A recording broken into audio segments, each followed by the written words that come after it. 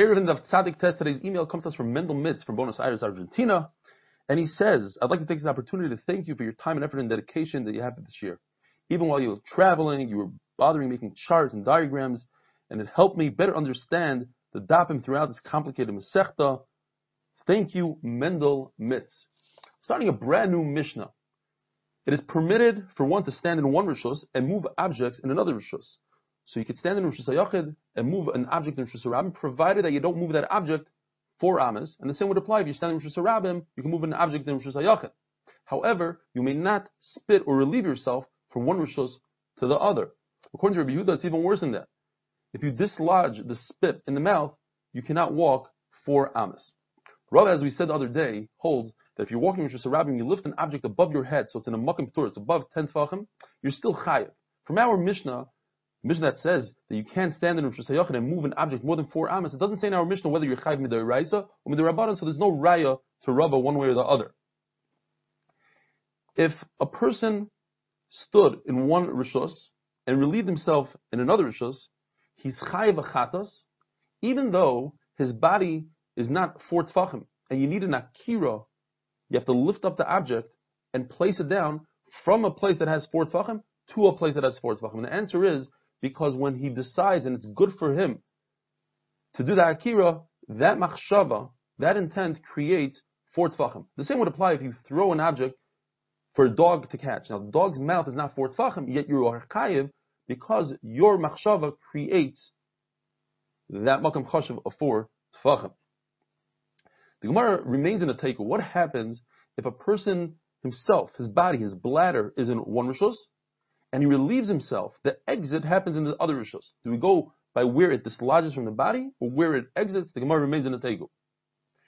If a person is eating fruit that's truma, in order for truma to become tama, you have to do hechsher truma. You have to sprinkle it with one of the 7 liquids. One of them happens to be spit. The Gemara has a question, or a machlaikas. What is spit inside the mouth? Since it never left the body, is it considered part of the body or is it considered spit? So if you were to take your hands that are tamei, and they are shniyos, and that is if they touch the truma, they would create a psul in the truma. What happens if you stick your finger in your mouth and you touch the food? Machlokes Rameir says it's a hechsher tuma. In other words, the spit works as a liquid. Rabbi Yossi says it's not, and Rabbi Yehuda says it depends. If you dislodge the spit and you swirl it in your mouth, then it's as if it left your body, and it's machshir l'kabel tuma. Rabbi Yochanan says that Rabbi Yehuda took back our Mishnah. In our Mishnah, he says all you have to do is dislodge it. You don't have to swirl it. In Masechtas Kelim, he took that back and he says you have to swirl it, and that's how Rabbi Yehuda ended off saying that you have to swirl it. Rish Lakish says no, he never took it back. Our Mishnah is talking about phlegm. Phlegm, you don't have to swirl. It's already dislodged, it's already as if it left the body. But Rabbi Yochanan proves from a brayso that talks about phlegm and spit in the same sentence. In other words, they have the same halacha. Rish Lakish continues and says that if a person has phlegm in his mouth and he doesn't move to the side, he spits it out right in front of his Rebbe, he's chayev miso, as the pasuk says, kol misanei ohavu maves, all my haters love death. Masniyai, we read it masniyai, not misanei, people that cause other people to hate the Torah, and they say, look, here's a Torah Jew, and this is how he's acting, that deserves the punishment of death.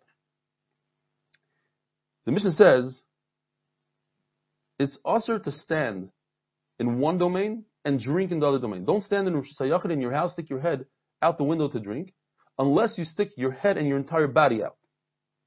And the Gzeira is that we're concerned, since it's something that he wants and needs, he might take the cup from the Rishus HaRabim into Rishus HaYachid and vice versa.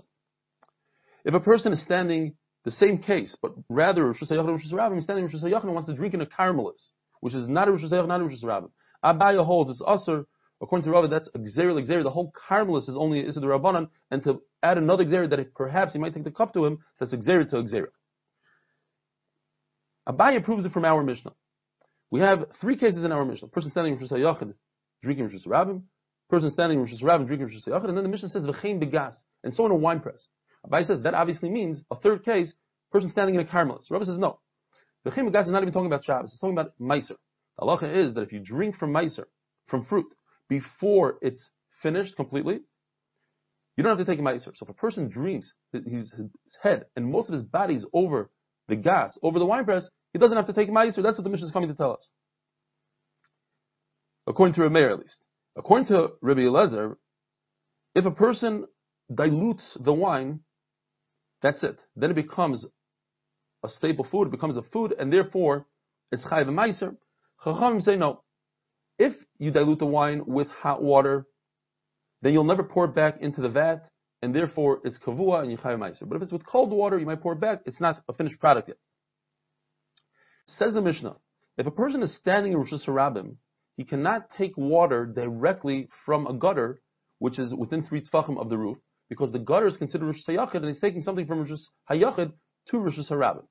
But he could catch the water coming off the gutter in mid-air, because then the water is no longer part of the Rosh Hayachid. A downspout, which is 3 tefachim away from the roof, then you could even drink directly out of the downspout, or put your kli on the downspout, even if it's within 10 tefachim of the ground. If the opening of the downspout is 4 by 4 tefachim, then the downspout becomes a carmelis, and therefore it's usher to take the water out of the carmelis. It's coming from one rishus, a carmelis, to the rishus harabim. Says the Mishnah, if there's a bar, there's a pit in the middle of rishus harabim, and the chulya, there's a rim around the pit that's 10 tefachim, you could draw water from your window into the pit.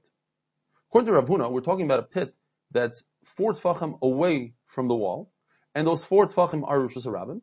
You could draw water from your rishus hayachid, even though you're going over rishus harabim, because the pit is considered a makom ptur. According to Rabbi Yochanan, the pit is right on the wall of your house. So what's the big chiddush? You're going from rishus hayachid to rishus hayachid. It shouldn't be a problem. The answer is, the chiddush is that, let's say there's 5 tefachim depth in the pit and 5 tefachim of a rim, and they're counted as 1 10 tefachim rishus. You could pour water out of your window into a pile of trash that's 10 tefachim if it's a communal trash pile, and we're not concerned that somebody else is going to come and remove the trash pile. We are concerned, as we've seen a story with Rebbe, there was a person that lived in a mavi, and there's one side of the mavi was trash, the other side was water. He didn't want to say if that's mutter to carry in that mavi or asur. On the one hand, you have to be concerned that they're going to remove the trash, and that is because he's a single individual. He's an individual. Somebody might remove the trash and he won't know about it. Therefore, he didn't say that it's okay to carry in that mavi, but by a tzibur, it's mutter. Have a wonderful day.